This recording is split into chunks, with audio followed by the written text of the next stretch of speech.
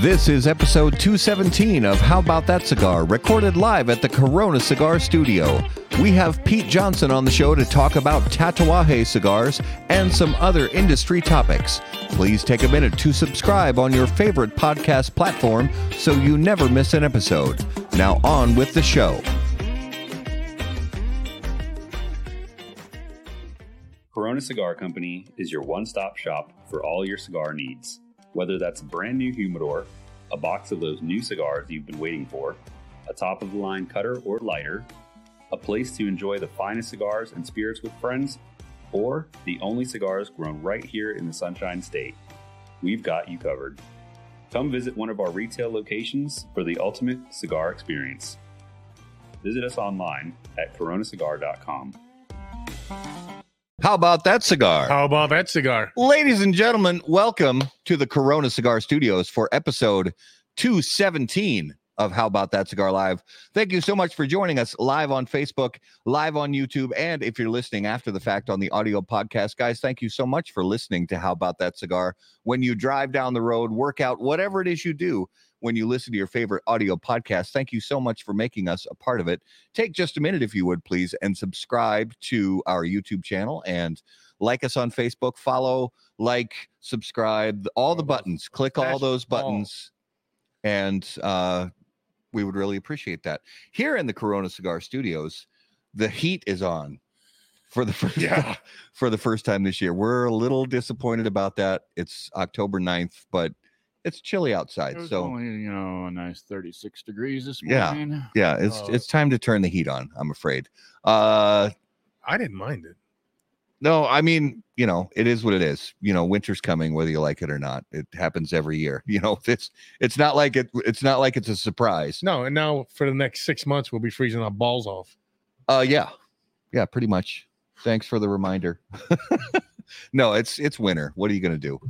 At least we have a scheduled trip somewhere warm this year. You have a scheduled trip. Oh, we have one in March too. Well, in March, yeah, most definitely. Maybe one earlier than that too. That'd be nice. We'll see. Justin, welcome, our producer Justin. Heyo. So I know how excited Justin is about this, that the NHL season is starting tomorrow. Really? Super excited. I can't wait for hockey. HOLL hockey sticks. Yeah, I know. Justin, I know you're not a sports fan, but I'm excited that the NHL season is starting tomorrow. I'm excited that you're excited. That's all that matters. I don't know how the Wild are going to do this year. I mean, it is what it is. They're heartbreakers again. They're going to make it to the wild card round of the playoffs, and probably that's about it. We'll see how it goes. I don't know. I think they could surprise everybody. I hope they surprise me. Go Islanders. So for our viewers and listeners, also one thing I neglected to mention, as I always do, please join us in the comments. Let us know what you're smoking and drinking this evening. We have a fantastic returning special guest coming up in just a minute. As you can see, I'm all decked out in Minnesota Twins gear. And as you can see, I'm not wearing any Yankee shit because they're out. The Twins are on fire right now. Yeah, Minnesota tied up the series with Houston. The hated Houston Astros. Sorry if you're an Astros fan, sorry, but I'm not a fan. Nope. But it's good that we tied the series up, and then Game 3 is tomorrow night here in Minnesota at Target Field. So looking forward to that. Green Bay is playing the Las Vegas Raiders as we speak, and the Las Vegas Raiders are winning. I know. That's my surprise look. Yeah, I know. The Vikings lost to the Chiefs. No big surprise. Yeah, and again, the surprise look. The Jets won a game, but it was against Denver. But that's okay because they were talking a lot of shit. Yeah. So Denver's in pretty rough shape this year. And congratulations to our Zycar giveaway winner, Tony Corey.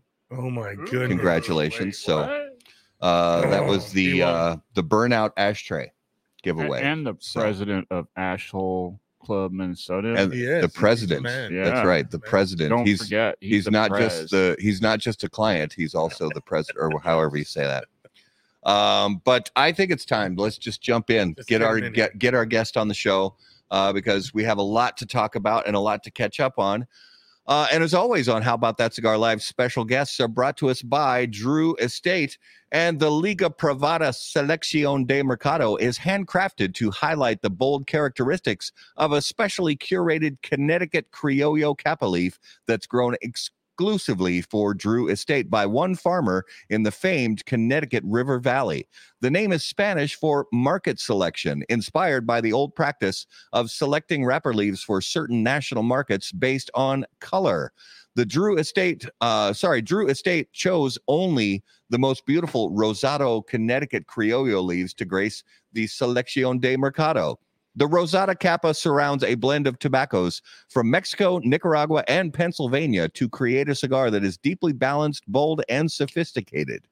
The cigar measures 6x52 and is available in 10-count boxes to international markets. For more information, please visit drewestate.com. All right, ladies and gentlemen, if you would please put your hands together and help us welcome back to the show, this time episode 217 from Tatuaje, Pete Johnson. What's up, guys? Welcome back to the show, my friend. A couple things. Yes, sir. He's not just the president, but he's also an asshole. That's how it is. The next thing is, yes, fuck the Houston Astros. So congrats to the Twins on tying the thing up. And of all things, the one kid that's still in our house, because we have two in college, is a Vikings fan. How does that happen? Nice. What? How does LA to Miami become a Vikings fan? Yeah, dude, we actually took him to a Miami Dolphins Viking game. Okay. And last year, right? It was last year.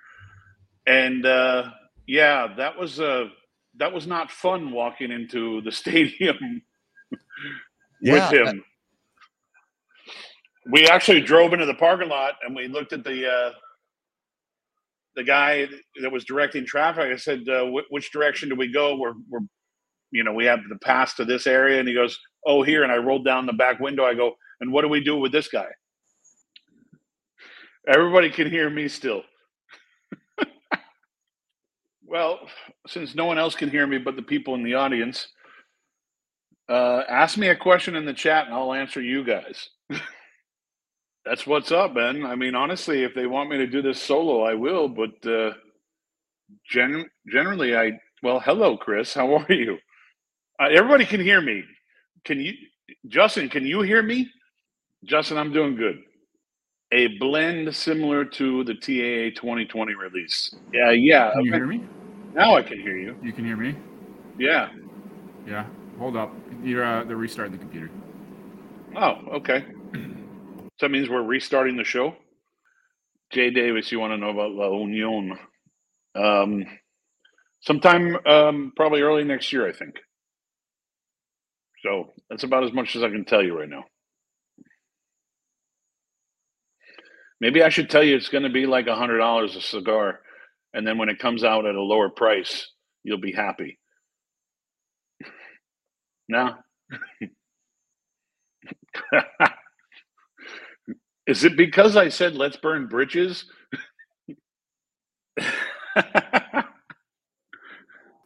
There's a How About That Pete Johnson show tonight? I don't know, dude. I don't know if you heard me say earlier, like when I posted on Facebook, I said, yeah, let's burn bridges. Burn all of them. So I might have burned the studio down. Sounds like it. Omar, sometimes you want to burn both. Does the 50th year come out in December this year? You know what? I probably. The 50th year probably will come out this year. Welcome to How About That Johnson. Ooh, that has a ring to it. The kits, Garrett. The kits are in transit from the factory now. So by the time we get them all situated, we're looking to get them out the door. Hopefully, you'll start seeing them show up right around Halloween. I'm going to answer all the questions. I hope Matt's got some good questions. Yeah, right. What's your go-to smoke, Pete? My go-to smoke, honestly, if I have a desert island cigar, that's the Havana Cazadores. But if the go-to smoke is whatever whatever tickles my fancy in the morning, I'll just grab something. Like today, I went in one of my bins and I just grabbed a couple random cigars. It's good. Cigars I haven't tried in a while too. So, but I've been smoking a lot. No, you're not. No, go away. We don't want none of you. We're good. Now we're that we're probably going to get now from the guys in the comments like no go away, get rid of those guys from How About That Cigar. We just want Pete. Jeez. I think you know what happened. Houston, we had a problem. It was all because of my love for the Houston Astros. Oh, man. I hope I don't offend anybody that lives in Houston. Listen, I'm a hater because Altuve is short and really good. It pisses me off. I'm a hater too. I've always hated Houston. They always beat my Yankees the last few years.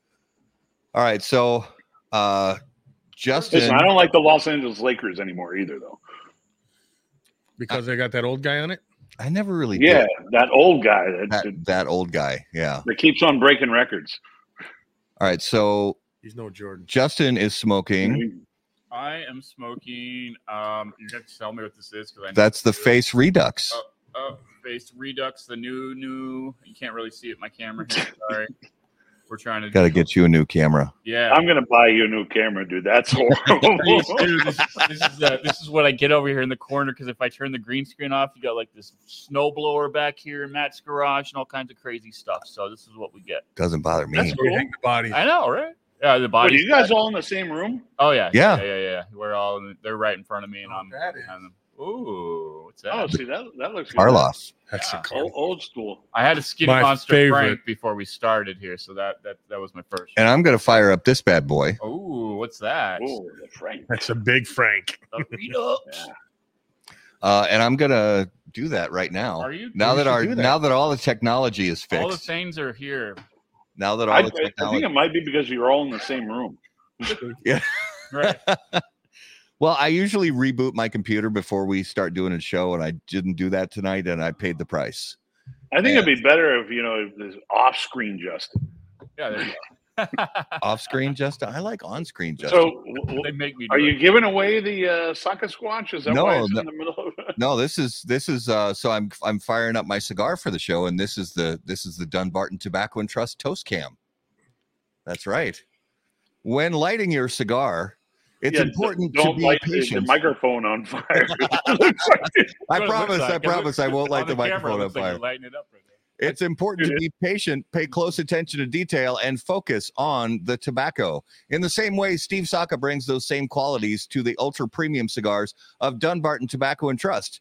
Patience, close attention, and focus on the tobacco are the qualities that Saka and Dunbarton Tobacco and Trust have become known for. From Sober Mesa to Umbagog, Dunbarton has a blend that will fit your palate, your mood, and any occasion. Visit DunbartonCigars.com to learn more.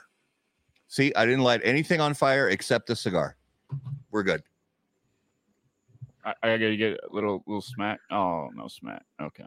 No smack. We lost so much time with the outage. Oh, yes, the outage. Shit's kind of forgot it even happened. How about that plug? How about that?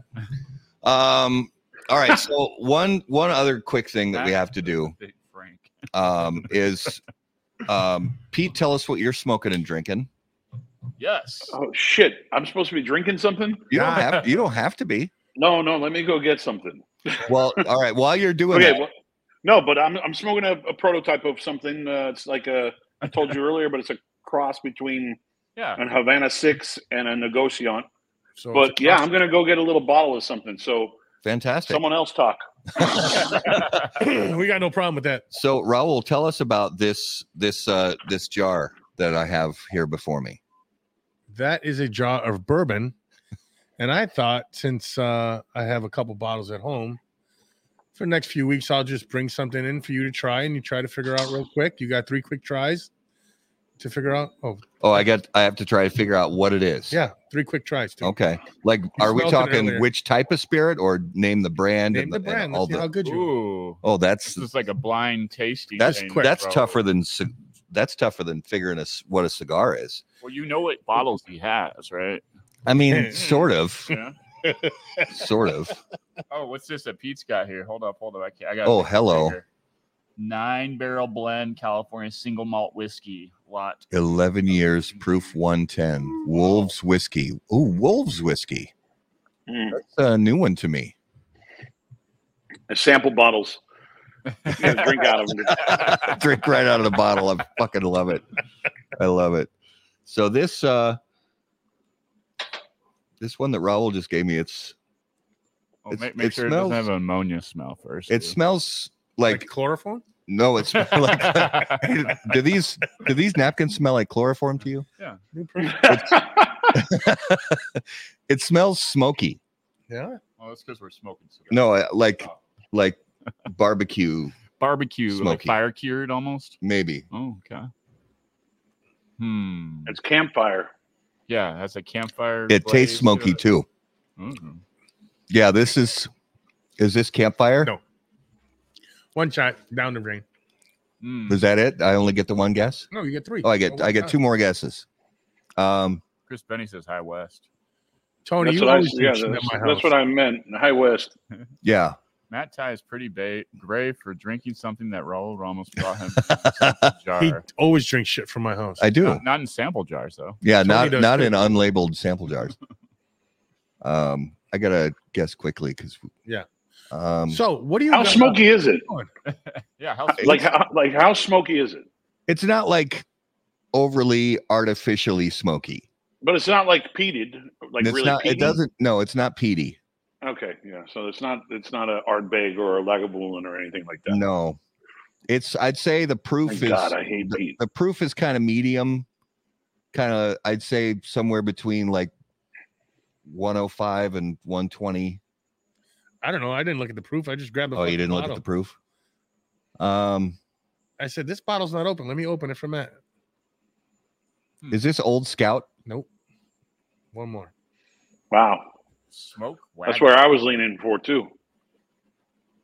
It's not Smoke Wagon because I don't think you have any Smoke Wagon. Chris I do. Benny's- You do have. How Smoke about Wagon? Boo Rye? No, sir. It's in the unopened counter of the thing. Oh boy. We could be here all night. They had it. No, he's got a couple One more more? seconds. Oh. They had it at Costco the other day. Oh.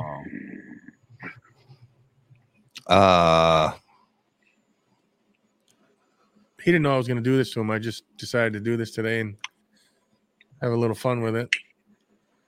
Is there a thing called Woodford Toasted? Woodford Double Oak. Double oak. Yeah, there is. But that's toasted, like No, smoky. this is not. I mean, it's really oaky and smoky and woody. It could be like a double oaked, but the proof tastes higher than. Not even close, Jake. All right, I'm gonna say Woodford Double Oaked. Angel's Envy. Angel's Envy. What? This There's no is smoked very. Angel's Envy. It's No, it. not. it- It's just a regular. I mean, smell that. It's got a really kind of smoky, campfirey type. It doesn't The- help that your glasses the are aroma. stored in your smoking garage.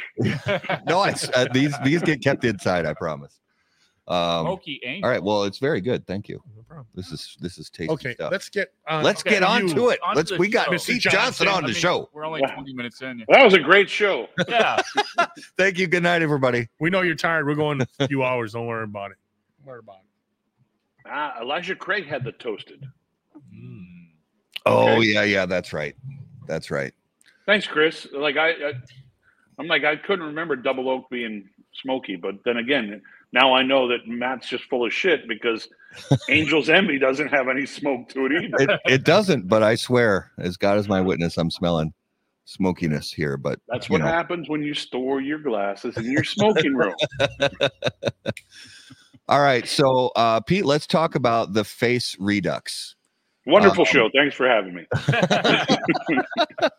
Technical difficulties. Here we go. You know what? What was the? I guess first and foremost, what was the reason behind it? Well, not the reason behind it. I did it 13 years ago. Because we know why. You're going back and revisiting the Monster series, but I know that each one is getting a little bit of a sort of a reimagining or a face lift. See what Raul did there? So what was the reasoning behind going with the face in this? Because is it a 56 ring gauge? Yeah, that's the original. Okay. It's still 6 3/8 by 56. The only difference with this one is that there's no tobacco leaf band on the cigar. Yeah. I always want to make sure that every cigar is slightly different than the original. Try to keep the same blend. Obviously, tobacco's changed, but try to keep them as close as possible. Yeah. And then do a little twist with the way it looks, in a sense, to where I don't want people trying to trade new ones as old ones. Oh. Yeah. That's a good point. So essentially, I'm helping the secondary market or killing it. I don't know. I'm not sure. No, I think helping it. I mean, because the people who did, buy invest these in the brand 13 years ago. Yeah, exactly. And if they have, let's say, they've got an extra $5 and they're like, I'm going to put these out there for sale. Which I don't know how you feel about secondary market. I say once a consumer's bought it, they can do whatever they want with it. That's my personal opinion. I completely agree. Yeah. I mean, I get like, I look at the prices. I'm like, what the fuck? But at the same time, it's their product now. They can do whatever they want with it. And if someone is willing to pay for it, then it's a win-win for everybody. Yeah. Yeah. I don't get any piece of the secondary market, but right, I'm happy for the guy that did well with it. Yeah. Because, I mean, 2013, this cigar was it a $10 cigar? No, it's $13. Oh, it's $13. Yeah. So, yeah, I mean, again, if somebody out there has the face was put out in 2010. Sorry. 2010. Okay. Yeah. Okay. Yeah, I didn't, because 2010. I kind of put myself into a corner with the Monsters. I can never raise the price. So because because I want the price to be 13 because it's a great number for a monster themed cigar line. But ultimately I can't do anything with the price point because of my OCD. So in about 5 years, we're going to get a really good value for 13. Yeah, I mean, you're already. We'll see. I mean, there's a huge chance that we get completely fucked with government control and we have to start paying $5 a cigar to import cigars. Yeah. Let's hope not. Yeah, they're already talking about S-chip Part 2 right now, so let's make sure we talk to our people that are supposed to be looking out for our interests and tell them to stay the fuck out. Yeah, they're already getting money from us. And that's kind of a good point that brings up a question on our list, is because you're on the board of CRA. Yeah. And we really did as an industry have a big win with Judge Maida's ruling, in the last couple of months. And then the FDA decided and then the FDA did what the FDA does. So, what do you think this latest FDA push, is going to mean for us, kind of short term / long term? Well, I mean, I'll know more tomorrow. We're getting an update on a lot of stuff tomorrow during the meeting. Okay. But so you should have had me on later. Honestly, Matt, you should get a guy like Mike Copperman on the show one time. Okay. Mike Copperman's our interim executive director. I look at him as our executive director, and he would be a great guest because he's really involved day to day with everything that's going on. We get updates once a month. Obviously, we're on a text thread with each other, and we get updates from Mike constantly. But he'd be a great guest to talk to your audience for sure. Yeah, I would absolutely love to do that. I know that the breakdown for of all the, who participated in the legal part and where did the funding come from for the legal battle that, ended up with Judge Maida's ruling in August, which again was, it was really great to see that ruling. A lot of this came from the CRA, and the CRA has been really instrumental in the last few, if you look at the last 5 years, some of the high points, some of the wins for the premium cigar industry really have come from CRA funding. And then that in conjunction with, some of the legal minds at PCA and some other organizations. And so, for those of you out there, and I know Pete would echo this, if you're not a member of CRA yet, you should really go to cigarrights.org and just make your voice heard, participate in this fight with us. Well, just get on the website at least and look to see if there's a way to, email your Congress people or, and get your voice heard a little bit. But if you really want to help contribute, go into a CRA. Now I'm blanking on the name. Jay Davis is one of the stores that's a CRA kind of, retail store where they actually support the organization a lot by buying these packs from us. Yeah. And that money that goes for those packs actually goes into our account, our coffers, to make sure we have money to pay for these legal bills that are always popping up constantly. So that's the best way to support the CRA. If you want the easy route, that's the easiest way to do it. Jay, can you remind me of the name of the stores? The Great American Smoke Shops. Thank you. Great American Smoke Shops. Yeah, the CRA Freedom Sampler. Yeah, so buy those because, obviously the retailers everybody's kind of pitching in their own little bit every time one of those things get purchased. Like the sales reps aren't getting commissions on them, so they're putting in their portion. The manufacturers are donating the cigars, so we're putting in our portion. The retailers are paying a lofty price for them, so they're not making a full markup on them.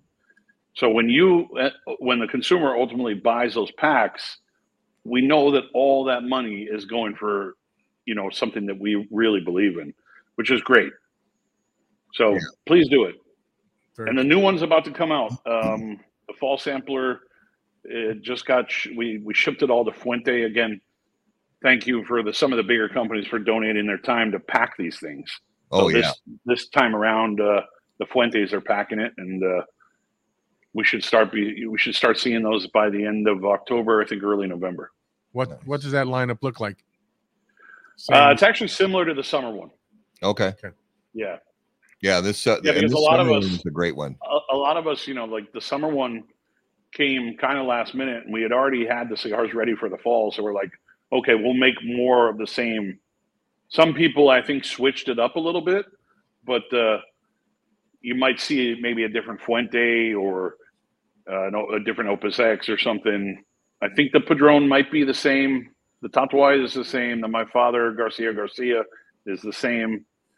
I think Oliva might have had 2 in the last sampler. I think they're doing 1 this time, or can't remember. But it's, we lost when Alan Rubin got bought out by STG.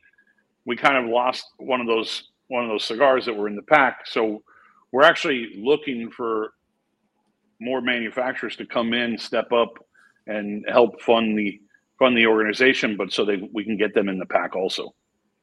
So you might see a Plasencia down the road. You might see some other brands in there. Oh, nice. Yeah.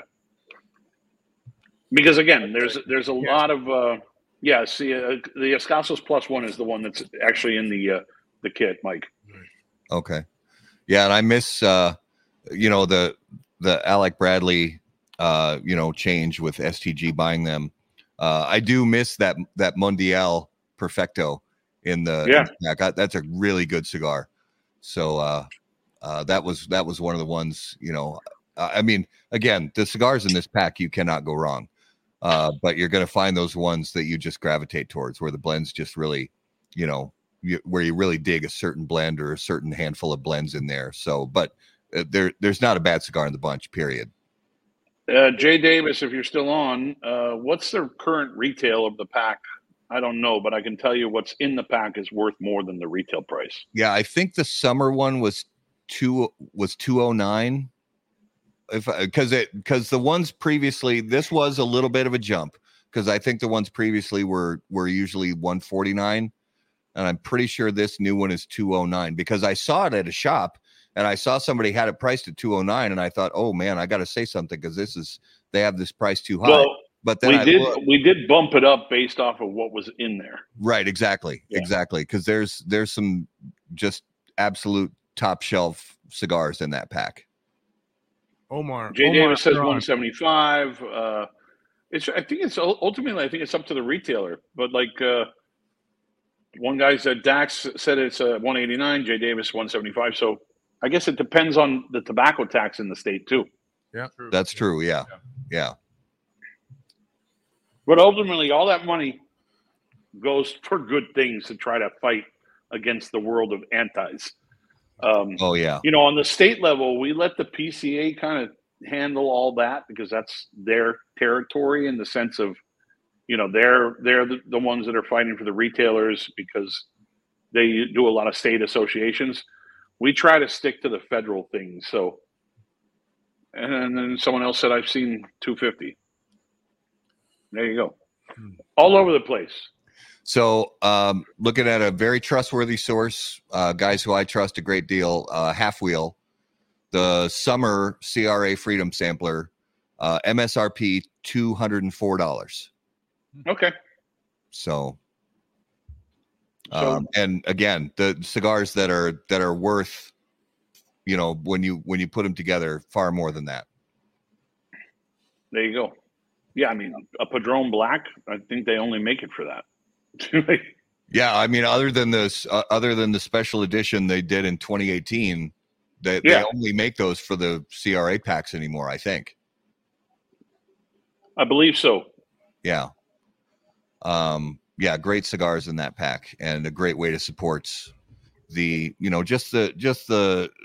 ongoing battles that, whether we like it or not, the government is going to continue to try to clamp down on tobacco. And even though they're deep down, they're really not concerned about premium cigars, they're lazy. So that means that premium cigars are going to get lumped in one way or another. Yeah. Oh yeah, absolutely. Yeah. So we just have to keep ahead of it. And that's really, the contributions we've gotten over the last several years, and the Freedom Sampler selling those, that's really helped us, kind of weather a lot of big storms. Legal bills are not cheap when it comes to fighting the government, No, they got big pockets. Yeah, because they'll never run out. Yeah, they never run out of money. They just keep on printing it. Yeah. Oh man. Well, one of the other things that is a very exciting project, and just a huge milestone, and testament to you and your team, is the 20th anniversary cigar. And we know a lot of us and our fellow consumers are just super excited for that project. So talk us through the project itself, and when we can expect to see that in shops nearby. Well, the two 20th cigars, the ones that are labeled 20th SLE or 20 SLE, will be out in about 2 to 3 weeks. Probably actually before the end of the month, I think, if everything goes well with the container that's leaving Nicaragua. And then the jar one that you saw with the blue band with the holographic foil on the bottom of it, that's I think that will probably come out in 2025. Yeah, I doing a ceramic jar, I'm very particular about what I want. And when it comes to putting the cigars in the jar, they're going to go in a certain way. But when you see a jar that's shaped like this, it actually has like a little cave in the inside. So I don't want the cigars to move. So we're kind of trying to create something that can, like a cylinder that can go inside the jar. We'll see.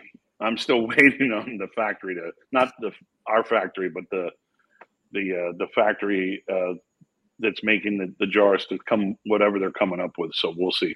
Yeah. Well, we have a great viewer question. Somebody by the name of Casey Johnson wants more info on the cigar that you're smoking. Yeah, because Casey doesn't know about this cigar, actually. Oh, I love it. I love it. Okay. Yeah. Controversy. No, Casey, I decided to play with morphing a couple blends together. So we'll see. You might taste some of this shit when we get together. We're heading down to Nicaragua beginning of November.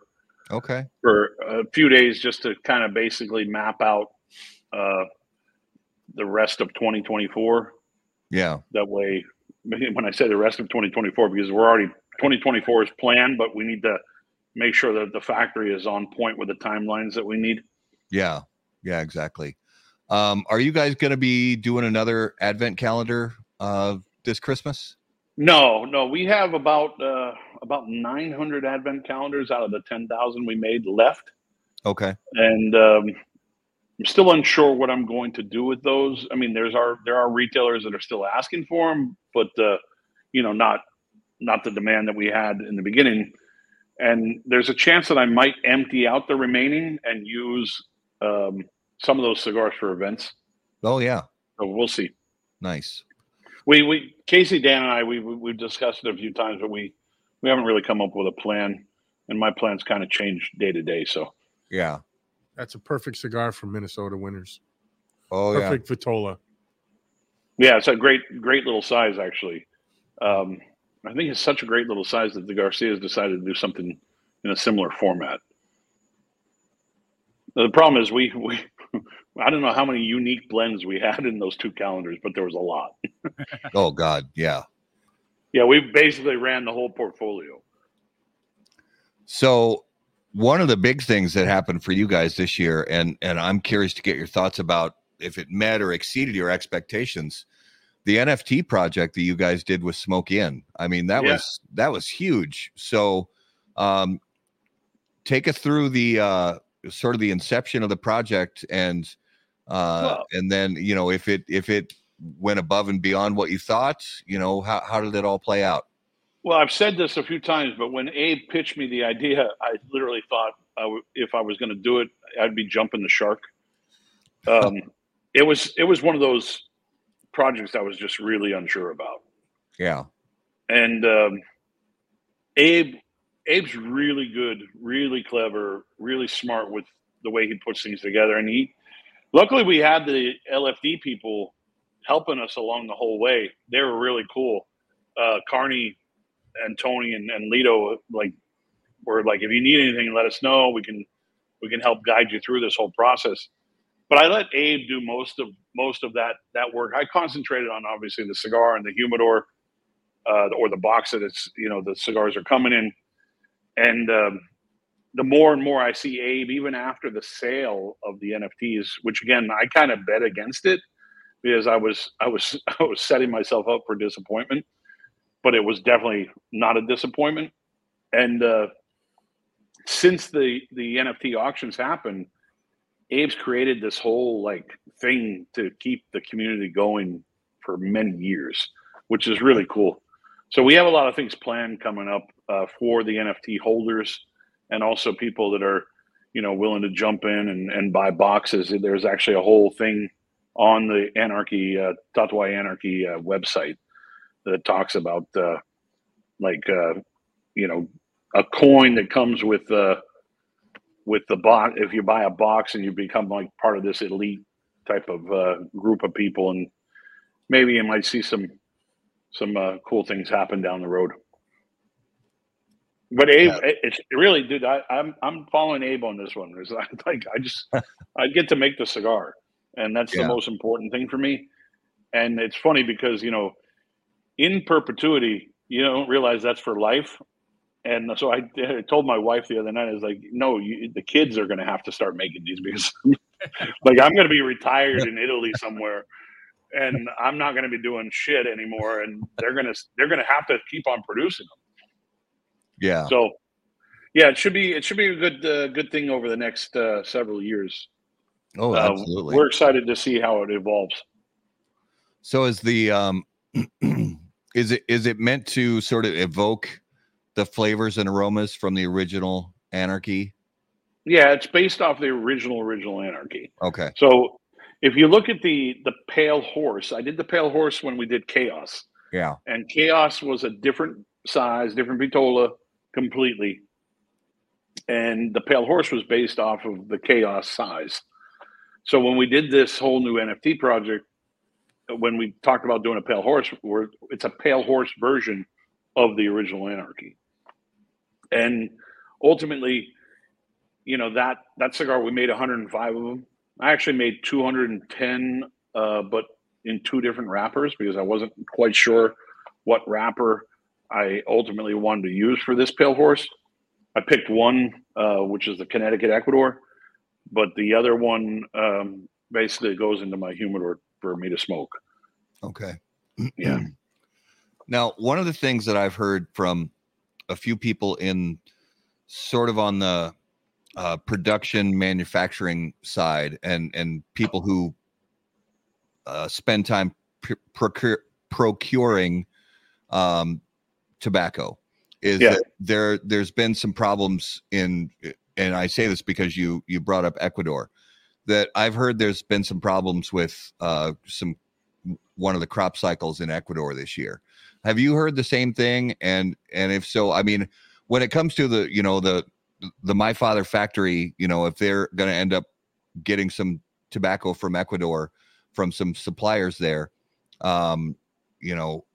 if let's say there is a problem with some of the crop cycles coming from a major grower, how do you deal with that if it comes along?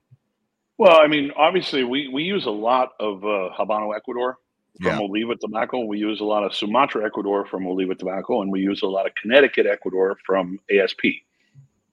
I have not talked to Jaime about any potential issues. I mean, I'll find out more when I see him. He didn't mention anything recently, and honestly, I was with David Perez in Dortmund, and he didn't seem to be worried about anything. So, I have no idea. Honestly, it's an honest answer. I have no clue. I haven't been asking that deeply, but I can tell you that Jaime and Pepin are very proactive when it comes to tobacco because of the clients that they make cigars for, not only including themselves, but myself. And then you have the people from the Ashton Group, and then you have Crowned Heads and Nestor Miranda. They're very proactive, and they go in buying. They don't buy boxes. They buy pilons. Yeah. And they buy pilons when they're in their raw stage, so they can actually do the whole process themselves. So they don't go in and say, "Hey, we want XLs, or we need this priming of this Habano Ecuador." They go in and say, "Okay, we'll take that pilon, that pilon, that pilon, and that pilon." And they get it delivered, and then they start working it. So they're probably ahead by a few years on that. Oh, okay, that's good. And we'll talk after offline about who I heard this from. Okay. But we always hope that any major producer of quality cigar tobacco is gonna not have any severe droughts, not gonna have any severe rains or any problems that would affect. Because obviously this is like long term. So a crop cycle from this year, it's not going to be in a cigar for quite a few years to come. Yeah, and we honestly, if we catch it early, you'll start seeing me shift really quick. You'll see a pattern in the way I've done cigars over the years where you're like, well, why aren't you using broadleaf? You're like, oh, because I knew 2 years earlier that the broadleaf wasn't going to be the same thing. I was like, hey, Pete, why don't you ever come out with the Sumatra version of the Regio and the Noea and all those sizes? Because when I was thinking about it back in 2013 or 2012, the Sumatra kind of went through this weird phase where it didn't act like Sumatra. So eventually it corrected itself, and that's when we went back, and now Sumatra is banging. Like the Sumatra that the Garcias have right now is so beautiful and tastes so good. So yeah, someone asked me about the TA 2020. There's always a possibility. Yeah, there and I love, especially, you know, when you've been doing this as long as you have, there are so many projects that you have the opportunity to be even more creative with. You can take a project that's already been in existence and tweak it a little bit and play with it, and have the factory say, hey, do this, this, and this, take this, what we normally do for the blend on cigar X, and put this wrapper on it instead, or put a leaf of this in the filler instead, and make me 100 and send them to me, and you know what I mean. It's you have a large catalog of stuff that you can create from, in addition to the brand new projects that you're still coming out with every year. Well, I mean, go back to what I was saying about broadleaf. When I shifted out of broadleaf, I knew that broadleaf was going to be an issue, because we had kind of a drought coming up, and we knew that the broadleaf growers in Connecticut were getting a little, heavy-handed from some of the bigger companies that were basically taking away a lot of supply chain issue, a big supply chain issue, taking away, tobacco from people that were looking for X amount of tobacco. And, of course, the FDA scared a lot of those farmers to think that, these small companies aren't going to be around anymore. So I immediately shifted to other wrappers to do these, new projects. Luckily, like right now, if you notice, I'm not doing a lot of broadleaf aside from, the regular production stuff, because broadleaf went through a couple years where it wasn't like just on fire like it had been in the past. And we were looking for a certain crop to come up that was just going to be, balls out perfect. And like that broadleaf is still processing. So I'm actually waiting to do certain broadleaf projects. And so in the meantime, I've been doing a lot of Tuxla stuff. Yeah. So when I see that broadleaf, accessible to start using, that's when I'm going to start making things like, the real pork tenderloin, the original one with broadleaf, or a musubi, stuff like that. So I'm just playing the waiting game, waiting for this stuff to process. But I can tell you that the broadleaf that's coming through for special projects is going to be really nice. So you're saying, but we still have broadleaf, and we have a lot of it, but we use it for regular production, and we try to use it only for that, because we need it for that regular stuff. Yeah. So to do a special project, we have to okay, we have enough to do a special project. Okay. So Pete, you're going to make broadleaf great again, right? I'm going to do my best. I think broadleaf's always been great. Yes. But I'm a traditionalist too. Like Connecticut broadleaf that's the one. Yeah, it is. We don't use Pennsylvania broadleaf. Not that it's not good. A lot of people use it. We do not use Nicaraguan or Honduran broadleaf. Honestly, I haven't tasted it, so I don't know what those are like. But if I do make any switch like that, it will be very well announced. And I'm not gonna switch regular production. But if I do come out with a pork tenderloin and has Honduran broadleaf on it, I'm going to tell people this is not your original pork tenderloin. Exactly. Yeah. Because I want the consumers to be involved and knowing what's going into those cigars. And ultimately, that's where the Tuxla thing came into play. We were looking for something to put on a band, that we could actually tell people this is San Andreas, but we didn't want to use a simple San Andreas name, so we came up with Tuxla. And that was our way to do cool, fun projects within the regular portfolio to expand those lines as limited editions like the Lomo de Cerdo, but like Avion 13 in San Andreas. Like right now, for the PCA 2024, we have the Sumatra version of the Bel Oncle and the Bon Chasseur coming. Yeah. So those are already done. The factory's already bugging me for the cliches for the boxes. So I know they're getting ready to pack them, but I told them, I said, I don't need these until March, so don't rush yourself. Well, and one of the things that brands go through that we see over the years, it happens, and it's not just cigars. We see it in all kinds of different product categories where, you know, a certain line will be on the market for a certain length of time, and maybe and it could be for multiple reasons that the company says, okay, it's time to pull this product off the shelf. And Bill, our viewer, Bill, who's a good friend here in Twin Cities area, is there anything going away anytime soon? No, thankfully. Okay. Yeah. It's the hardest thing to cut a cigar out of your portfolio. Right. For us, like we believe in those things. We made them for us to smoke. But ultimately, you know, the bonus part of making a cigar for yourself is when people actually understand what you did and they actually appreciate it and want to buy it. And that's the bonus, right? But sometimes you think a cigar is amazing and you think it's going to do great because you believe in it. And then people look at it and go, whatever. And that's when you go, fuck, maybe I'm completely off. And then you start, you know, questioning your own palate for a while and going, okay, well, I thought this was perfect. And then it gets an 88, you know? Yeah. Well, you never know from one day to the next, you know, whether it's Cigar Aficionado or us or some other place, you know, that reviews a cigar, and you just, you know, as a consumer, because we still wear our consumer hats all the time. And it's like, I still wear mine. Yeah. And and you could smoke a cigar from, you know, even for you'll smoke a cigar from somebody else's brand, you know, and you'll love it. And then you'll just be leafing through Cigar Aficionado and you'll see they reviewed it and they gave it a score that you thought was either way too high or way too low. And you're just thinking, why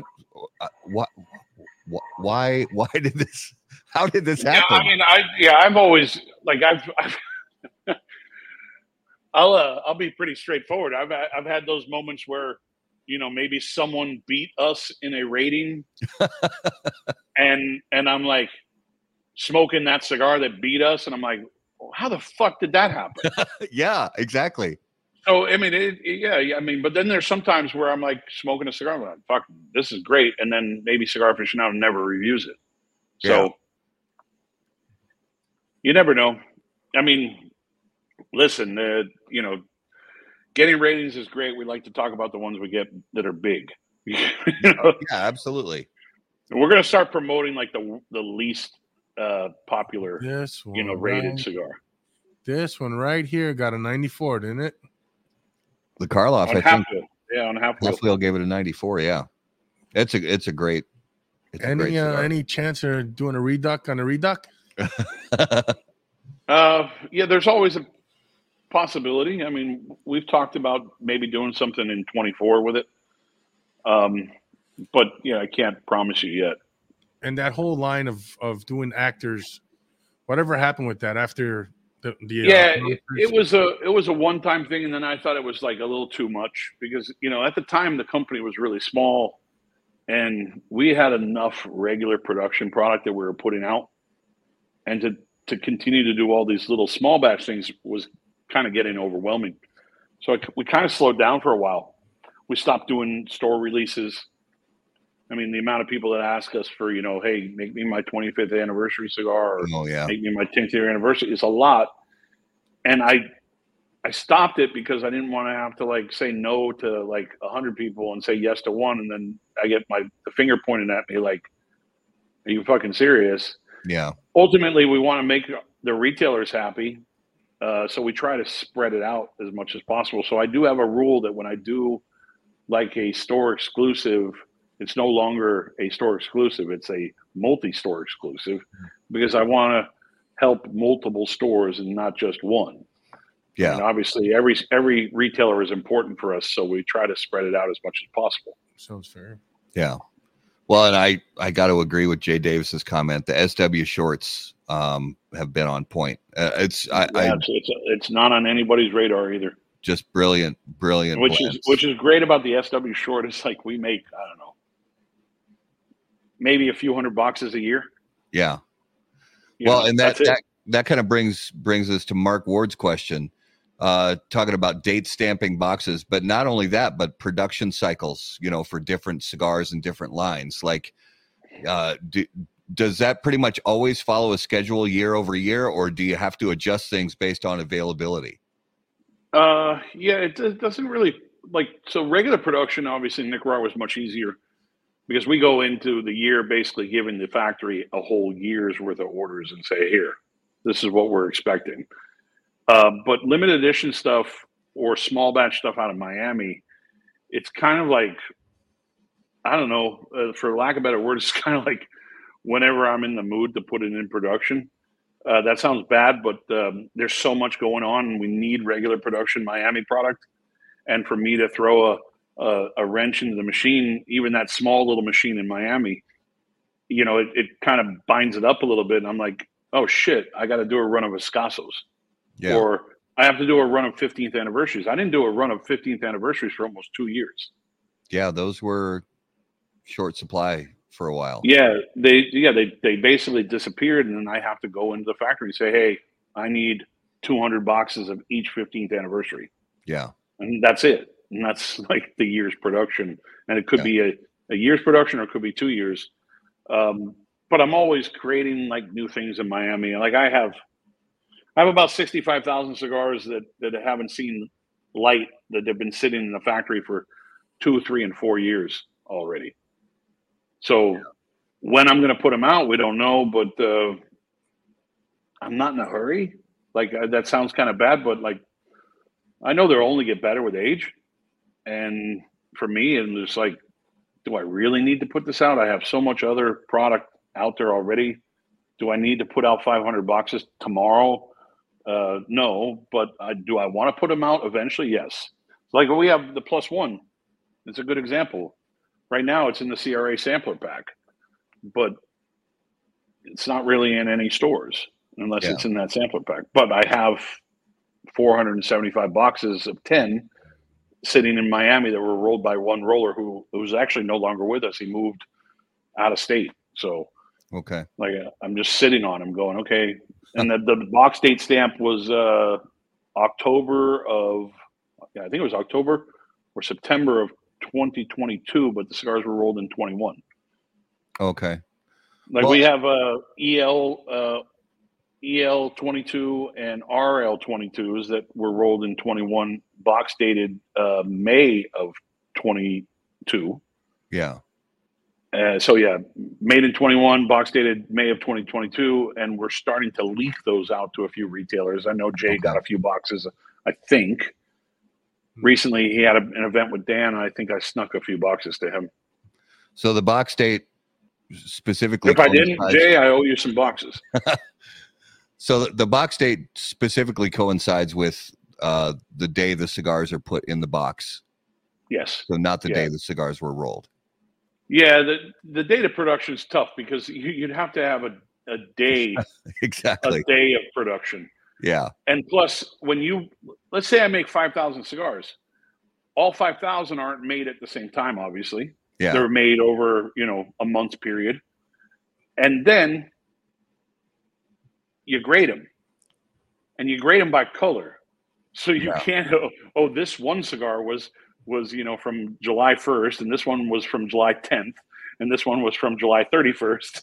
That's like impossible. Mm-hmm. So the box date is the date that it was actually boxed. For a great example, in my 50th birthday cigars, which are still not released, that I've been holding for 4 years, I just repackaged. They were in 50 count cabs. I just repackaged all of them. Originally, I was only supposed to repackage half of them, but I did my math completely wrong, and I ended up making enough boxes to basically do the whole production into 10 counts because I wanted to make them a little bit more accessible because they're not inexpensive. Yeah. And I figured a lot of people are going to want boxes or a box. And, a box price at this price level, you're not going to buy 50 of them. You're going to buy 10. And what I did is I unpacked them out of the cabinets that were date stamped December of 2020. And I stamped that date on the box. And then I stamped the new date of boxing on the 10 count. So people can see that what went into that was the original date stamp. Okay. So when are those coming out? I don't know. Maybe December. 55? When you turn 55, maybe? Well, yeah. I mean, it would make sense because they're going to be around $55. So. There you go. There you go. No, I'm actually splitting it in the middle because I'll be 53 this year. So one will be 50 and one will be 55. So one of the things I've always been, and we've talked about this a little, but I've always been curious about the box dating thing because, it's been the norm in Cuba forever. And there really aren't very many factories, and we have to also differentiate because it's not just a factory thing; it's brand owners. Because my father makes cigars, the factory makes cigars for a lot of brands that don't put dates on the bottom of the boxes. So, what made Pepin and you decide to put dates on the bottom of your boxes? And so that was your call. Did he not want to do it? No, of course he did. He was cool with it because he knew I wanted a Cuban cigar. Right. He knew I wanted a Cuban cigar. So in 2003, when I went to the factory and met with the family, my first production was already in play. It was already being, produced with 5 rollers. And again, it was a small production. We're talking about 300 boxes of cigars, 6 sizes, 50 boxes of each. Not a lot. And I brought 2 old Cuban boxes with me, and Jaime met me. And he was in charge of quality control and the packaging part. And I said, I want these boxes, this style box for this cigar. They're like, okay, that's easy. We have a guy here in Miami that can do that, who used to counterfeit Cuban boxes, which is perfect, right? And Jaime actually turned over one of the boxes and he goes, este mi caja. And I go, no, that's the one I brought. And he goes, no, this is my box. I said, no, I brought it with me. I brought the box with me. He goes, of course, the translation was really bad. Yeah. I said, no, I brought it with me. He goes, no, I put the stamp on this box in Cuba. Oh, wow. So, yeah, we still have that box in the factory because it was kind of like, get the fuck out of here. Like, are you serious? And yeah, this was from the factory I worked at. Wow. And this was our date stamp. He worked at a factory that used a code called DNU. Yeah. So yeah, it's kind of fate. So ultimately, when I started with the company, people know this story, but I'll reiterate it. Tatuaje was the first production cigar they ever made, even before they made their own cigar. So Tatuaje started producing, and then they created Don Pepin and Vegas Cubanos and El Rey de los Habanos. Yeah. And we both came out with cigars at the same trade show in Nashville, 2003. And they also date stamped their boxes because they wanted to keep with the tradition. Yeah. They have much more elaborate packaging than we do. We do very simple classic, and they do like a little bit more new world. But, I think one of my favorite boxes that they do might be Antiquidad. I love just because of the shape, the look, everything about it, the artwork. The Vista design is beautiful. Yeah. So, yeah, we have different styles of what we do, but we also want to keep the tradition there. So, yeah. And it helps because, it doesn't help sometimes because I used to get calls in the early days like, hey, man, can you get me more of the box date from September, 2006? I'm like, no, dude, it's 2007 already. I don't have any of those. Gone. they're like, no, but the wrapper on the Grand Kohonu during that date was really awesome, and I want to get more. I'm like, I don't have those cigars anymore. They're Right. long gone. I mean, we continue to make them. It's just the date stamp. It's the same cigar. They're like, no, that particular batch was awesome. And ultimately, we worked in batches back then. And we still work in batches, but now we have a consistent supply chain of tobacco. Right. Back then, we had to buy tobacco from people, and it was not always consistent. Like, I remember getting so I went into the closet that we used to have a closet in Miami that literally held, and when I said closet, it was like one of those ones that had like a sliding door on it. Yeah. So it was, you could reach in and grab all the cigars. That's how big the closet was. That was the aging room. And I looked in there and I was like, what are these? They're like Kohonu 03. I go, that's not a Kohonu 03. I'm like, no, it's a Kohonu 03. I go, yeah, but the wrapper's like not Kohonu. It's supposed to be much darker. We're like, well, no, we had problems with the guy we get the wrapper from, and if we couldn't get the higher priming, the darker stuff. So, but if we, to achieve that color grade, we got to let it sit for another like 5-6 months. I'm like, I don't have 5-6 months to wait. But honestly, I also don't want to put Kohonus out with that color wrapper. Yeah. So we just scrapped those, and ultimately we rewrapped them with the right color grade, and then eventually sold those cigars. But it was like, I don't know, a couple days worth of production that was in that closet. 300 cigars that were kind of like a rosado color Kohonu, and I was like, that's not Kohonu. Yeah. But I know it's the same cigar, because to them it is the same cigar. Yeah, of course. But to me, I was very particular about the response that the consumer and even the retailer was going to be like, dude, I got a box of Kohonus that are super light. I'm like, I don't want that. Yeah. So I wanted to make sure that we kept it as close as possible. I mean, unless you start friggin' dyeing, leaves, you're not going to get exact color, but you can stay within a range. Yeah. And this one was way outside the range. So I'm like, okay, that needs to change. And, that's where we had a lot of growing pains in the early days, because we had to rely on sourcing tobacco instead of actually the Garcias growing most of it, or having great relationships with suppliers. And when I say the great relationships, some of the best relationships with the best tobacco growers in the industry. So we sit in a very good spot when it comes to getting grades within that range, instead of, jumping outside because that supplier decided to give us a really light batch of leaf. Yeah. Excuse my ignorance, but how do you rewrap a cigar? You take the old wrapper completely off and you reapply a new wrapper. And how many cigars do you lose in that process? Well, if you had, let's say, 2 days worth of production is 300 sticks. Mm-hmm. If you add those 300 sticks, you're losing 300 wrappers, because you're undoing the 300 cigars out of the wrapper that's the wrong color grade, and you're reapplying the right color grade. Do those cigars get repressed before the new wrapper gets applied, or do they just go straight from one wrapper to the next? A lot of times you don't need to, but sometimes, yeah. Okay. But it's a lot of times you don't need to, because they've been kind of pressed within that wrapper. Okay. If there is an issue when they take that wrapper off, then they might let them sit in the mold for a little bit, but normally you don't have to. Okay. Now, one of the things that I loved learning, because when I went on the My Father factory tour in 2018, I was fortunate. And you haven't seen anything yet. Well, that I know it's been a lot of upgrades since then, but I was fortunate to have you as the tour guide, and it was a great experience. And it must have been a horrible tour. No, it was awesome. But I highly recommend anybody gets a chance to attend Puro Sabor that they do so. To learn about the Nicaraguan cigar world of Nicaraguan cigars.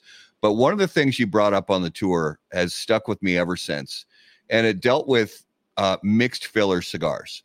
Yeah, because you've got the tour there, and they're making the cigars, and there's always going to be the cutoffs and the leftover bits of tobacco from the rolling tables from the full whole leaf cigars. Yeah. And you brought up a great, because sometimes consumers sort of turn their nose up at mixed filler cigars, But you brought up a great point that it's like you really shouldn't do that. So kind of talk us through that process, your thought process when it comes to the tobaccos that go into mix filler cigars. Well, Cuban sandwiches, right? Yeah. So that's what they're called. That's the nickname for them. The reality is that that tobacco went through the same process that your long leaf filled cigars went through. The difference is that tobacco ends up getting mulched again and just sitting there for sometimes years untouched before you start using it. Yeah. So you can get really, really good flavor out of these cigars. And sometimes they're even better than some of the super premiums. Like I used to smoke a lot of Cuban sandwiches. And sometimes I would appreciate them more than a Cohiba. Yeah. Because the Cohiba was kind of green and young, and this Cuban sandwich had all the rounded flavors and everything was kind of morphed together. And, they're not widely popular, so they sit a little longer too. I mean, we make a lot of them. We make a lot of Series Ps, and ultimately those sit in the humidor for a long time before we move through the boxes that we have in supply. So it's always a good one to pick up, but I always recommend if you're going to cut these cigars, do not use a regular cutter, but snip off just a hair. Like, you see how tiny I took off this cigar? Yeah. I did that with my thumbnail, but that's like a bullet cut. I mean, I did that with my thumbnail. It looks like a bullet cut, right? Yeah. Take off as little as possible because you don't want those little bits and pieces to come out. And, a lot of times, a lot of these scraps are, an inch, maybe a half inch long, but you never know. You might get a little smaller pieces here and there because when they start grabbing this tobacco, it's literally loose leaf. Yeah. And you could get longer even. But it's all separated too. They separate the wrapper leaf off of those choppings. When they chop the foot and make that clean edge to the, that ultra clean edge to the foot of the cigar, there's always this much tobacco that they've chopped off. You can't use the wrapper for internal. So you strip off the wrapper and you let the fillers mulch, and you eventually get to it. And a lot of times you have great tasting tobacco because it sat there longer. Yeah, because there was a bin filled with, some of those cutoffs when we were in the factory. And I just love the way you put it. You said these cutoffs could be rolled into cigars next week, or they could be rolled into cigars 2 years from now, depending on need. And I think we've all had some Cuban sandwich cigars, like you said already, Pete, that just blew us away. And you're thinking, man, this is a good budget friendly cigar that, really doesn't break the bank. And but the flavors from it can just be phenomenal because, you could get that batch of cutoffs that's been sitting for a long time. Mm-hmm. Yeah, they're budget friendly when they come from Nicaragua. The ones we make in Miami, we have one roller that makes them, and they're not as budget friendly because they're still a Miami product. But dude, we weren't making Cuban sandwiches in Miami for years, like over a decade that we weren't making them in Miami. And one day I asked, I thought about bringing him back because one of our rollers was getting older and, his hands were a little bit, less controllable and a little bit more delicate. So we wanted to shift him to something that was a little easier for him to roll instead of a, full long leaf. And this guy, Renee, happens to be really good at making Cuban sandwiches. And I asked my wife, I said, "You have the tobacco?" She goes, "Yeah, we've been using it for mulch around the trees." And I was like, stop, like absolutely stop what you're doing because I want to use that. So some of this tobacco was super old before we got to it. And they had piles of it, like, just boxes upon boxes of this stuff. And if you think about the rolling factory in Miami, we have, 11 rollers now. We had 12 until about a month ago. 11 rollers, and you got one guy out of the 11 rollers that's rolling Cuban sandwiches, so he technically can't keep up with the other 10 rollers with all those choppings. So we end up having this tobacco sit for a long period of time before we get to it. Yeah. Mark's got another good question. Because the Tabacos Baez, David mentioned it. Tabacos Baez SF. Oh yes, yeah, they call it the Tabacos Baez SF for short filler. But Cuban sandwich, it's kind of like I hate calling it short filler because I call it medium filler. Yeah. Because it is a cross between long and short. Because the filler is chopped up, but you're still using whole leaf binders, right? 2 whole leaf binders, and you're using a premium wrapper. Yeah. So how can you call that a cheap cigar? You're utilizing the tobacco that's been sitting for a long time that ultimately could be a great substitute when you don't want to spend $10 or $12 or $15. You can get something for half the price, even a quarter the price, depending on where you get it from. Especially the method that your factory uses with a double binder is, in my opinion, crucial when you're using mixed filler in a cigar. To me, it makes, as far as I'm concerned, it makes a lot of difference. Yeah. Well, it's a little bit more structure to it. Yeah. Because remember, when you have a long leaf tobacco cigar that has full leaves in it, you have a portion of the center vein in that full leaf that's still there, and that portion of that center vein is actually part of the structure of the cigar, so the cigar doesn't bend. So when you're talking about a Cuban sandwich, if you just use one binder, you're going to get really kind of loose, formed cigars. So using 2 binders actually helps the structure of it. Yeah. Mark had another good question, and we've all had a cigar before where we're smoking the cigar and all of a sudden there's like color on our lips. And I'm like, what on earth is going on here? So what is dyed or tobacco? Yeah. I mean, listen, there are people that do it, obviously. Yeah. There's a lot of people that might, put some type of juice on their tobacco to enhance the flavor in some way or to enhance the color. It's out there. We don't do it, obviously. We choose not to. Pepin's a purist when it comes to this. And listen, if you're going to smoke a really dark, high priming broadleaf or even San Andreas, and when that tobacco gets really wet, you're going to start getting things stained from it. Oh, sure. Yeah. Just because it's naturally so around your mouth, because depends on how wet you smoke. That's kind of weird sounding, but true. I chew on my cigars a lot. So a buddy of mine in Los Angeles, he would chew on his cigar so much that he'd always have like little bits around his mustache. And I'm like, dude, that's because you're chewing on a broadleaf cigar all day and it's going to bleed the color out. That's natural oils. That's natural color. I mean, if you look at the employees' hands when they're rolling with a high priming leaf, they're staining, but it's natural. Yeah. But yeah, I mean, when I was younger, I used to go through humidors and do a litmus test, and I lick my finger and rub my finger on a cigar just to see if anything was going to come off. If you can get color off of a cigar from that, then you know that they're adding something to it. Yeah. But let's not talk about that shit. What about, I don't want to be called out as like, oh, that fucking asshole. Well, I've never heard this before. What about David says bruising the tobacco as a way to darken it out? I've never heard that before. Yeah. Is that a thing?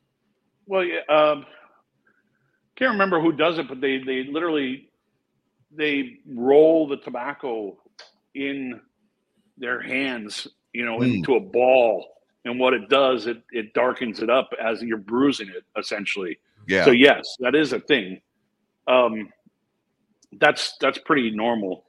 Not normal for everybody to do it, but if you take any tobacco that's wet, it might be a lighter wrapper. You're going to start bruising it when you start what you would call mancha, in a sense, where you're beating the fuck out of it, and eventually you're going to start getting dark spots.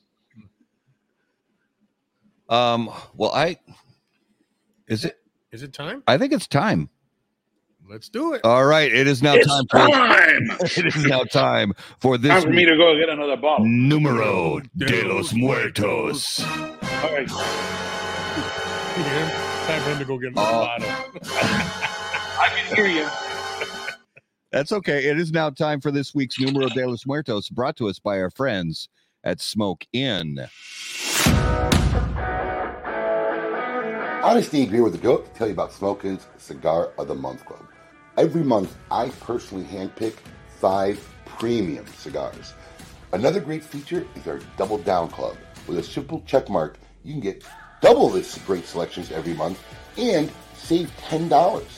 Every month, there's a special discount code where if you like any of the selections, you can get them at a special discounted rate for our Cigar of the Month Club members. We've made it super simple. All you gotta do is log into your account. There's a little green button there. If it's green, you're active.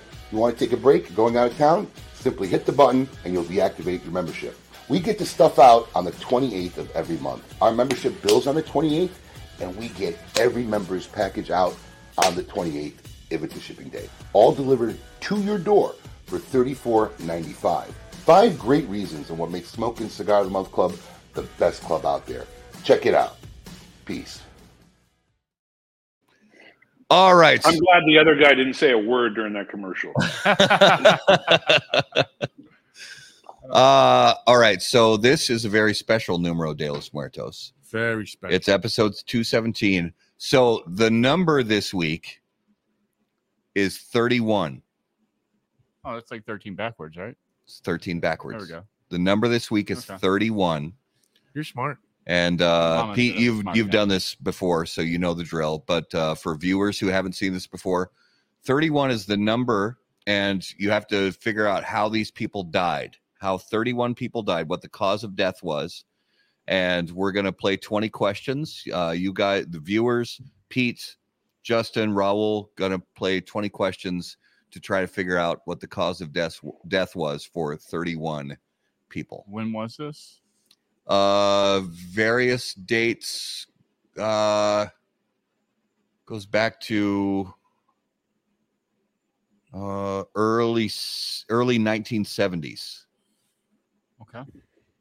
Early 70s. Until current. I see what you did there, Jason. I see it. Wow. Yeah. 31 people goes back to Mm. does that have anything to do with an overdose? No. On the farm from David Floyd? In some cases, farms were involved. Animals? Animals? I don't think animals were involved. Okay. Like that crane, strikes it. No cranes. Okay. Was this on land? Farm. I think the vast majority were on land. Okay. So Some of the details are sketchy. chainsaw murders. No chainsaw murders? They have anything to do with airplanes? Airplanes are not involved. I will say I was thinking of this something on a YouTube farm with viewer airplanes, guess, by the way. I will say chainsaws are involved Okay. Hold on a second. in some of them. What about you, Tony, waiting you for can the kiss game? my whole ass, Tony. Waiting for the Yankees to make the playoffs again. 27 world championships. Oh boy, here we go. A Yankee fan don't get it counting started. championships Ran after over they don't make the playoffs. Oh, man. 1 year. Ran over by a tractor. Silo I gas. don't believe tractors were Chainsaws. involved. Silo gas? No, but you said chainsaws were involved. Chainsaws were involved in some. Cutting wood. Lumberjacking. I was going to say lumberjacking too. Not lumberjacking. So not Just cutting jacking. wood? not jacking. How would chainsaws be involved? Well, Was it a construction site? Did it have anything to do with drug lords? nothing to do with drug lords. Falling God damn it, trees? that was way off. I don't believe wood chippers were involved. Explosive blasting was not involved. Felling trees, I don't believe was involved. Okay. Hmm. Chainsaws. So I will say that People falling out of a tree. nope. With a chainsaw and it lands in their heart. I will give you guys a hint that this number is directly correlated to the cigar that Justin is smoking right now, Ooh, which is which The is the face. face redux. Oh, so this was actually the real life story of the Texas Chainsaw Massacre? No, it wasn't. So I'm just gonna give it to you guys because this one is actually fictional. Samsonite. So there have been 9 feature films based on God darn it. Texas Chainsaw Really? Massacre. So the total kill count for Leatherface in all 9 feature films was 31. How long did you think of this one? So I started researching today because I was like, I got to come up with something sort of relatable to Leatherface, and I was surprised the number was that low because there's 9 feature films, and now there were more deaths in the film than 31, but the ones that where the cause of death was actually Leatherface himself, there were 31 across all 9 of the movies. I'm sorry, but I'm calling bullshit. That's I'm what going to call bullshit. I found that on. I'm counting bullshit that it's fantasy and not real. Fantasy and not real. Yeah. Well, I mean, Leatherface was it's based on a real story. The number of real victims he had. No, that was the number of victims in the movies. No, I'm talking about in real life. Oh, I didn't go for that. I went for fiction. Yeah. So the number one question is what David Floyd said we need to be asking now is fiction or nonfiction is going to have to be the first question since you threw us. That's actually that's a good point, David. That's fair, David. Fiction or not that should. Yeah, but he said fiction. Did I? You said fiction in the beginning. Did he? Oh, I didn't. Oh, I didn't catch that. I didn't even realize. Honestly, I've had too much of this Eagle Rare. I didn't even realize it. Eagle Rare. Oh, Well, can you rewind because I could swear he said fiction.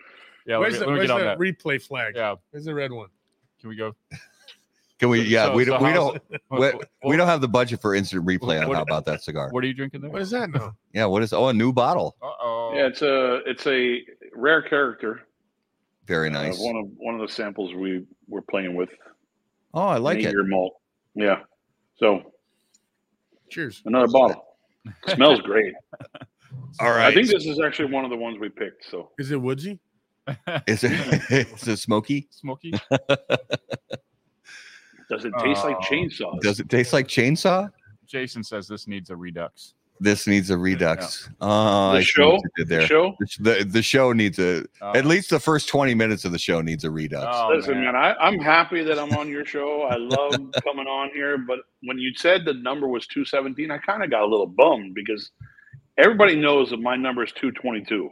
So I would have really loved to have waited for episode 222. Well, I mean, that can be arranged. I'm just saying.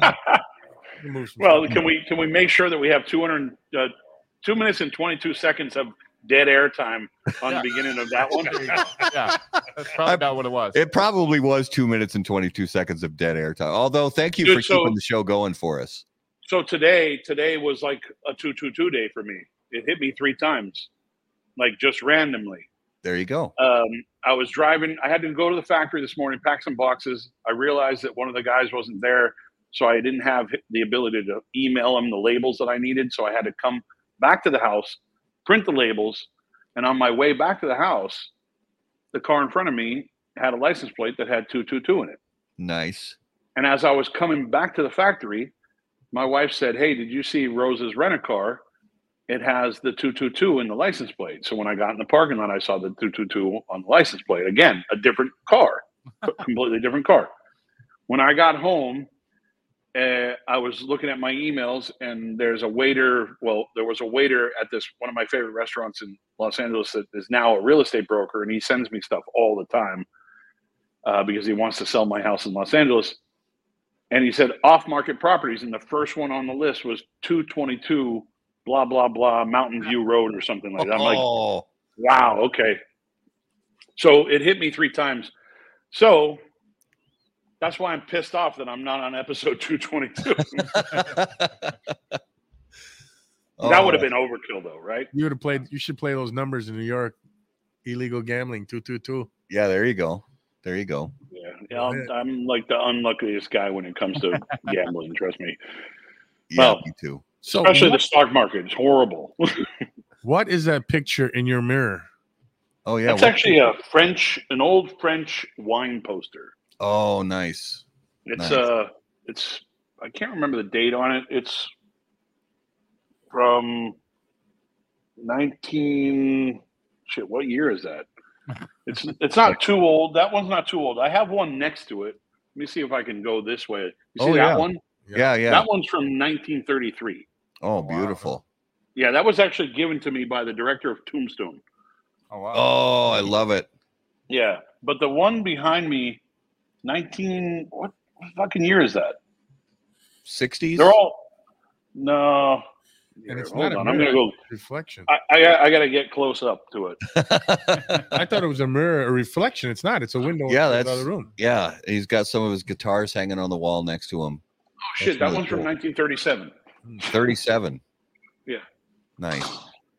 I bought that in Laguna Hills, California. I found this. I was really into old lithographs, and after George Cosmanos, the one that gave me that one, the other one. Yeah. I can't get that in the picture correctly. There you go. There's my bar, by the way. After he gave me that one, I kind of got into the whole old litho thing, and he had one of the world's largest collections of old lithographs. And when it comes to liquor advertising, wine and liquor and spirits, one of the largest collectors, Marvin Schenken. Oh yeah. So, I actually have a book that Marvin wrote about. I didn't realize it was his book until I was sitting in his office one day. I go, I have a book that you actually, did the intro to. He goes, no, that's my book. I'm like, oh shit. I go, well, I have a couple posters from that book. So yeah, they're old. I Love just it. they're beautiful. Absolutely. Plus, I love French wine, so they work out great. That's right. All right, let's jump into the lightning round. Brought to us by J.C. Newman Cigar Company, America's oldest family-owned premium cigar maker, creators of the popular Brick House, Perla Del Mar, Diamond Crown, and The American. J.C. Newman Cigar Company operates out of their 112-year-old El Reloj Cigar Factory in historic Cigar City, Tampa, Florida. For more information on their cigars or visitor experience, visit jcnewman.com. All right. So, Pete, you've been on the show a few times, so I have fresh, new lightning. Speaking of J.C. Newman, they have a cool cigar called Yagua. Yeah. I love the looks of that Yagua cigar. Yeah. So I always geek out when I see Drew, because I always tell him that it's really cool, just the way he did it, and the packaging, and just the way the cigars are sandwiched together. I love shit like that, though. Oh, absolutely. Shout out to Drew Estates. I mean, to J.C. Newman. They only put that out every other year or something like that, right? Or is that a Yagua, regular I think is it once a year? I think it's every once other a year. year? Yeah, it's once, but it's really cool because they're all uneven, and sometimes you'll be out with friends or whatever. You hand somebody a Yagua, they're like, "Well, thanks for this." They have this look on their face like, "Hey, thanks for the cigar that you sat on." Yeah, it's like, no, trust me, light it up and smoke it. You're gonna like it. It's a good cigar. It's true. All right, so anyway, lightning round. If you had magical powers, name one thing that you would change in the world. Well, right now that's an easy. Magical power? No, dude, that I can't do that. Right? Not with the way the world is right now. Magical powers. I don't know. Turn everybody into peace-loving hippies. I don't know. There you go. I like it. All right. What was your favorite breakfast cereal as a kid, and what is it now? Favorite breakfast cereal? I don't eat cereal anymore. Okay. That's a tough one because we didn't have the luxury when we were kids. We didn't have the luxury of having all these crazy crazy flavored cereals, which I obviously loved when I could get a hold of them. But Apple Jacks were obviously a thing for me. Do they make Apple Jacks anymore? I don't even know. I think they do. Yeah. They do. Fruit Loops, of course, just because I love the milk. When you finish the cereal, the milk is kind of weird and funky, and that was always good to drink at the end of it. Yeah. But we got like Cheerios, and so when Honey Nut Cheerios came out, I was like, oh my God, this is like something great. But I always loved like what's it called? Was it called Grape Nuts, right? Yeah. Yeah. I always liked that because of the crunch. And then of course I love Golden Grams. Oh yeah. But cinnamon raisin toast. Oh, honeycombs. Yeah. Wow, Casey. Thank you. Oh yeah, honeycomb. Oh. I remember honeycomb kid. Yeah. Oh yeah, I love the jingle. It's not small. Yeah. Fruity Pebbles guy. Fruity Pebbles? Fruity Pebbles. Oh yeah. I never liked them. Fruity Pebbles. Perfect. All those all the ones that had the weird hard marshmallows like Lucky Charms and the blueberry and all that stuff. Yeah. That stuff was fun because I liked the little hard marshmallows. The problem is I would go into the box and eat all the marshmallows. Yeah. And then everything else that was left was like the cereal. Oh shit! Here we go. Here we go. Coop. Oh, Coop. I always appreciate you chiming in with Matt LaFleur news, Coop. Thank you very much for that. Really it's pardon my stupidity, but who does Matt LaFleur play for? Matt LaFleur is the head coach of the Green Bay Packers. You would think he was a hockey player. Ah, okay, there you go. He sounds like a hockey player. And the Packers just lost to the Las Vegas Raiders. That's a bad loss. That's a bad loss. And that's Matt's team. And the Green Bay Packers are my team. So Matt LaFleur is a goalie for. It was. I didn't see the game. The hair in here is killing me. But I am certain. That it was 100% Matt LaFleur's fault. That the players had nothing to do with it whatsoever. Definitely, it's always totally Matt LaFleur's fault. Thanks, totally. Coop. Thank you, Coop. I love you, Coop. Coaching hockey. All right, so Pete, if a documentary film was made about your life, who would narrate that film? I like that. I'm going to say Peter Weller. Oh, yes. No, it won't be Peter Weller. It'll be AI. AI? I can't get Peter to do it. I bet Peter would do it. He would do it. Yeah, I mean, I haven't seen him in a minute, so it might be tough. But I love voices, and Peter's got one of those voices. Morgan Freeman, obviously. Oh yeah. Dude, Russell Crowe did a great wine documentary narration. I thought that was awesome. If you've never seen it, it's called Red Obsession, and you're realizing the whole time is like, how the fuck did they get Russell Crowe to narrate this? They gave him a case of wine. Yeah, they gave him free wine. That's exactly. I asked Peter Weller the same question. I go, Russell Crowe did this documentary called Red Obsession. How do you think that they got him? And he goes, they probably gave him a case of wine. I go, So what would it take for you to do the narration for a cigar documentary? He goes, a box of cigars and a couple grand. I go, I got you. Done and done. Yeah. I love it. All right, let's jump into this week's Notable Smokables, brought to us by Luciano Cigars. Notable cigars, notable passion, notable purpose.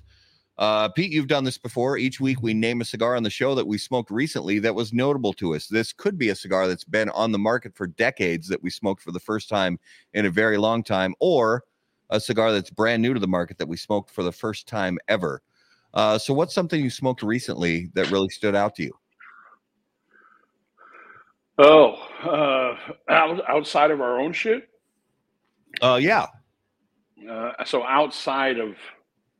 Yeah, outside of Tatuaje, My Father. Well, if really you can think of anything. The Viso Horny. Oh, nice. Ooh. Yeah. Nice. Yeah, I really like what Tyler did on that cigar. So, well, actually, you have to give Skip a lot of credit, but, obviously it's Tyler's cigar, but I smoked it at the end of the trade show. I mean, we were all pretty freaking wasted in our booth. Tyler, Skip, Mike Rosales, Jeff Mutat, they all came over to the booth. We hung out and we had a fucking blast just shooting the shit. And Tyler gave me one of his cigars and I was like, damn, like that's a fun cigar. Nice. So yeah, the Be So Horny. Oh, Be So Horny. Oh, that's very cool. Justin, what was notable for you this week? Let's see. Notable smokable for this week is going to be the HVC Cerro Maduro.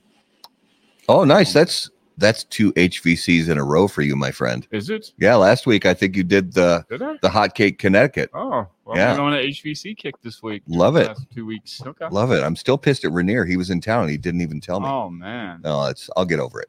Raul, what was notable for you this week? 1502 Sapphire. 1502 Sapphire. I like that cigar. Yeah. Was it the Lancero? Oh, the Lancero is good size in that cigar. My notable this week, I was really I was on Coop's show Thursday night. Coop had a media panel show and he was kind enough to invite me on. And to celebrate the Twins winning the wild card and moving into the ALDS, I went in my humidor and I pulled out my very last original release Cuenca y Blanco. So before they changed the label to CYB, and wow, I mean, after 12 years or something, it was so good. So I was very grateful to smoke my very last one, and doing it on Coop show. It's such a great cigar. So yeah, that was a really nice notable for me this week. Excuse me as I cough into the microphone. So that was this week's Notable Smokable, brought to you by Luciano Cigars, improving lives through fine cigars. Visit lucianocigars.com to learn more. All right, so some coming attractions. I love the name, by the way, Notable Smokable. Notable Smokable. Really good. Oh, thanks, yeah, very good. So let's tell you guys about some coming attractions that we have on the next few weeks on How About That Cigar Live. Brought to us by our friends at AJ Fernandez. Born and raised in Cuba, AJ Fernandez now produces unparalleled premium cigars in Esteli, Nicaragua. The AJ Fernandez portfolio of cigars provides blend strength and flavor profiles to match the preferences of any premium cigar consumer. Whether it's New World, Dias de Gloria, San Latano, Enclave, or Bellas Artes, you are sure to be satisfied with a premium cigar from AJ Fernandez. All right, so next week on the 16th, we have a first-time guest, a retailer. And what are we calling it? Edition number 2 of the Hidden Gem series. We have Tommy Farrell from Nickel City Cigars. Oh, very cool. And on October 23rd, we have Hector and the crew from Espinosa Cigars to talk about the upcoming La Zona Palooza, which Raul will be at live. And on October 30th, closing out the month of October, Steve Saka from Dunbarton Tobacco and Trust coming back onto the show. So stay tuned for all those shows coming up. Pete, thank you so much for being on episode 217. Always a pleasure. Yeah, always a pleasure. Always a pleasure. Thank you. Appreciate you. And if you would please give our viewers and listeners an idea, where is the best place for them to keep up with everything that you guys have going on with Tatuaje Cigars? We're horrible with social media, so Tatuaje Inc. or Tatuaje Cigars, but mostly Tatuaje INC, which is my Instagram page. That's probably the best place because I'm really slow on social media right now. I just don't really care for it as much as I used to. So yeah, there you go. That's me in a nutshell. Or is this me in a nutshell? Hey, man, thank you so much for being on again. We always love talking to you, brother. Great time. Love seeing I had a blast for the first 2 minutes. The first 2 minutes, yes. Yeah, I can't wait to go back and see the broadcast so I actually know what the hell happened. That's so wrong. So wrong. Have a couple more drinks. Oh, and I love seeing Pete drink whiskey straight from the bottle. There's just something. Well, I mean, dude, endearing right now I'm just being lazy because I realize that when I'm done with you guys, I have to go wash a glass. and if I leave a glass in the sink, my wife will kill me in the morning.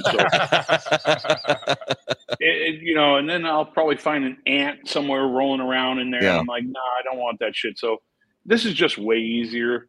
Yeah. And honestly, whiskey kills everything. So if I don't finish it, then I can finish it later. That's right. It's all good. And they're really tiny bottles. It's like, it's if nothing. you look at the size of my hand, It's like, nothing. It's nothing. It's just a couple drinks. No big deal. All right. Viewers and listeners, guys, thank you so much. And for our listeners on the audio podcast, thank you, of course, for listening to How About That Cigar. Everybody, please take a minute to subscribe to YouTube, like us on Facebook, follow us on Instagram, follow us on TikTok, and you can go on the website. If you have questions for us, you can email us right on there, howaboutthatcigar.com. You can also sign up for our email list, so anytime we publish something new, you guys will be the first to know about it. And smash that subscribe and like button, please. Smash all those buttons. Thank you guys so much for all that. And of course, until we see you guys next time, burn cigars, not bridges. Thanks, guys. Thanks, guys.